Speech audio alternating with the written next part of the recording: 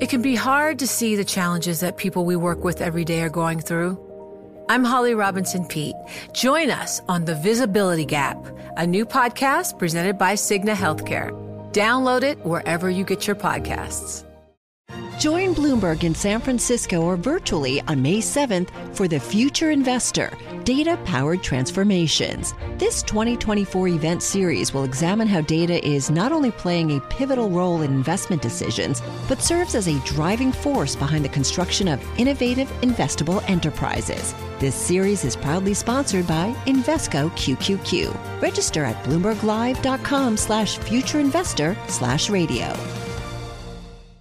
Asa Hutchinson is back with us, of course, the former governor of Arkansas and Republican presidential candidate. Just almost exactly a week, I guess it is, off the debate stage in Milwaukee. Thank you for coming back in. It's good to see you, sir. Well, it's good to be here, and you're right. What an incredible experience in Milwaukee on the debate stage. I bet. Very pleased with how we got there, but also the message that we had. I think we showcased that I'm ready to be president of the United States. I'm going to ask you more about that, but I'd love your input on the conversation we were just having. You know what it's like to run a state, and to run a state that's dealing with a natural disaster. We remember the flooding in Arkansas in 2019, for instance. I realize that's probably still pretty near in your thoughts and your memory. We're watching Ron DeSantis, one of your rivals on the campaign trail, deal with this now in Florida, and apparently it's going to become Brian Kemp's problem now, rolling into Georgia.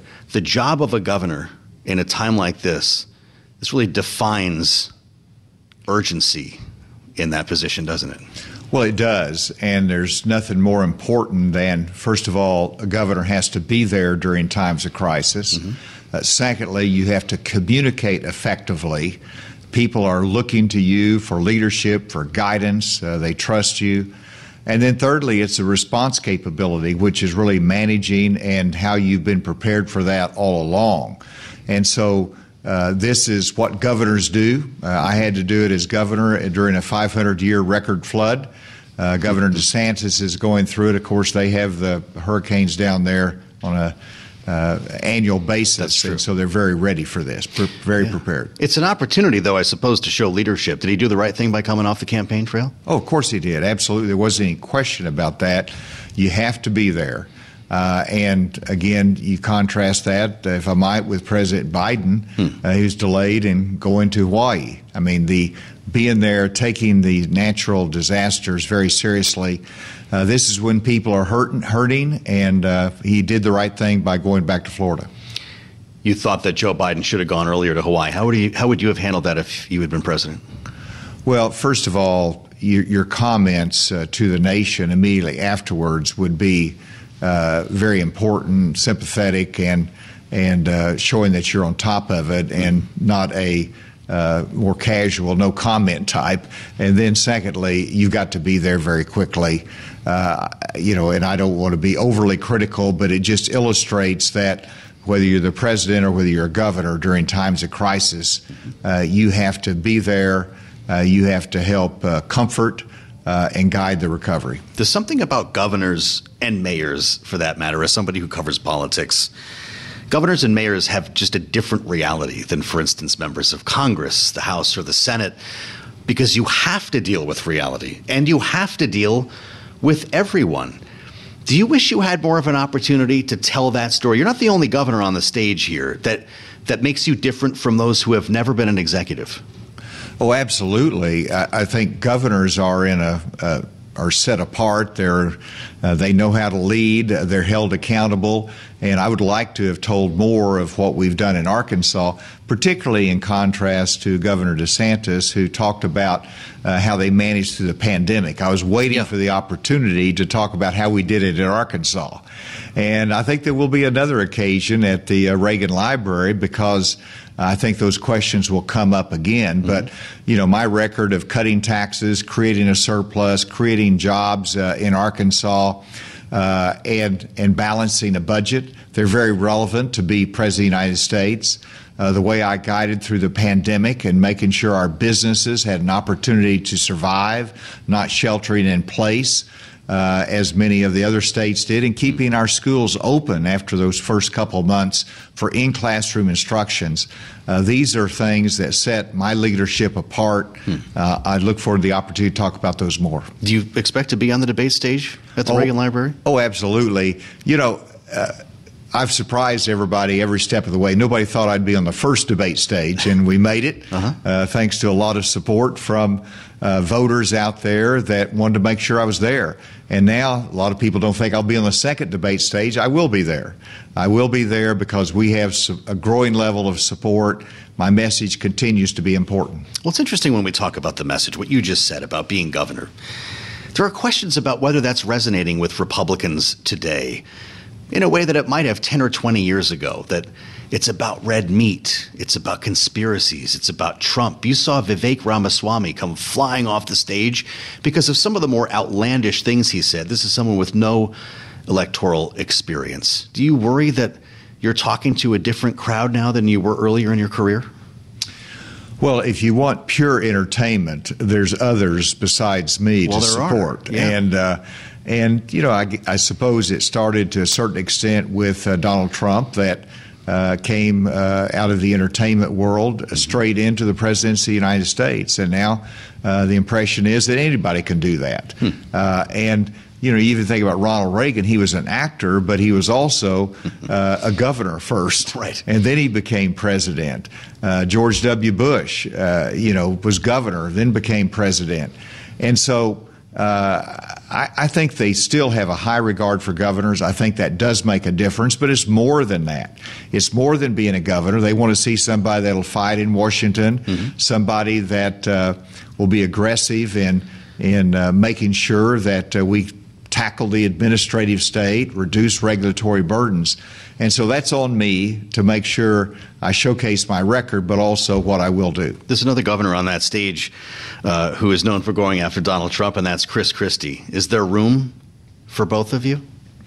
Well, I think so. Whenever you look at 8 candidates on that stage and only 2 of us had a non-Trump message, and yes. I probably was even more clear when I said I would not support somebody who was convicted of a felony. At one point, you were the only candidate to not raise a hand. Chris Christie had a little confusion there. I think we know what he meant. But what does that tell us about that stage when only 2 of you would respond that way? Well, it tells you there's a fear factor as to offending Donald Trump, and if you're running against him, don't worry about it. Get over it. That's what we're doing. Isn't that why you're running against? Exactly. And so I'm surprised by that. But, you know, in reference to Chris Christie, you know, in some ways we're in the same lane. We all bring something different, and we bring it in different ways. So it's what kind of leader do you want for our country?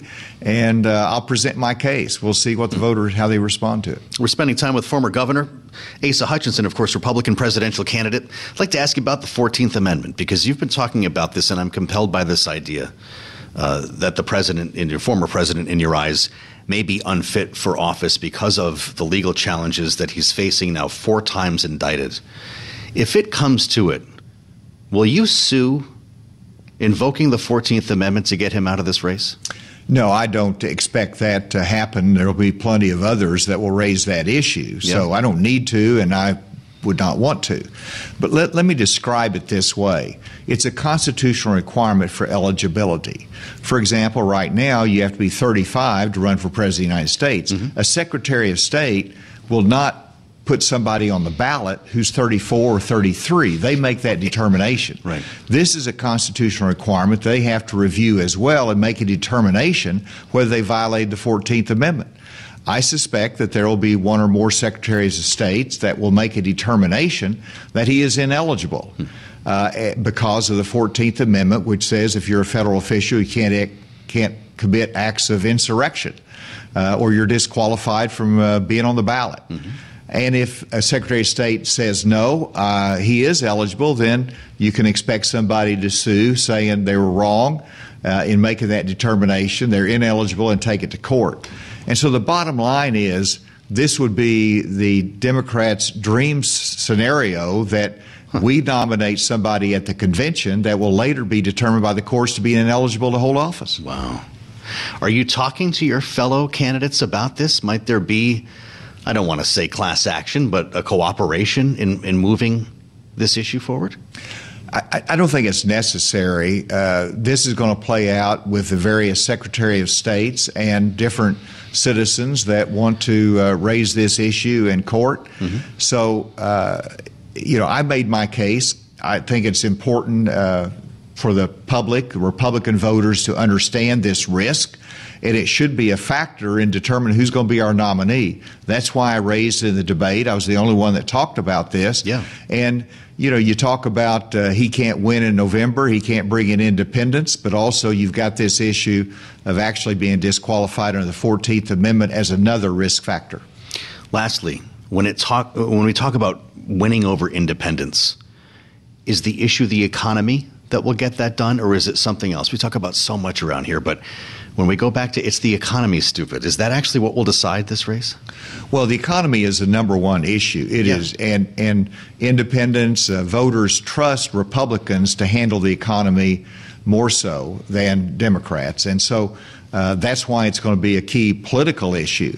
But also, when you ask about bringing in independents, it's more than just the economy. It's also who's going to listen, who's going to care, who's going to take us in a rational way into the future and lead our country. And so those are some intangible qualities that independents will look at as well. And they don't want a strident extremist that leads, or somebody who's going to create chaos every day. They want someone that will stand for their values and represent them, but also set an example for young people and the kind of leadership we need in our country. Well, we like to talk policy around here, and you're always welcome at the table. It's great to have you back, Governor. We'll be looking for you at the Reagan Library next month. We'll see you there. Thank you. Governor Asa Hutchinson, of course, Republican presidential candidate, in a conversation you won't hear anywhere else today.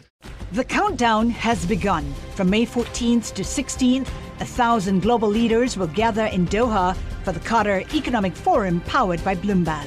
Join heads of state, influential ministers, and leading CEOs to make new connections, gain unique insights, and uncover valuable opportunities in one of the world's most rapidly rising regions. Request your invite for this exclusive event at QatarEconomicForum.com.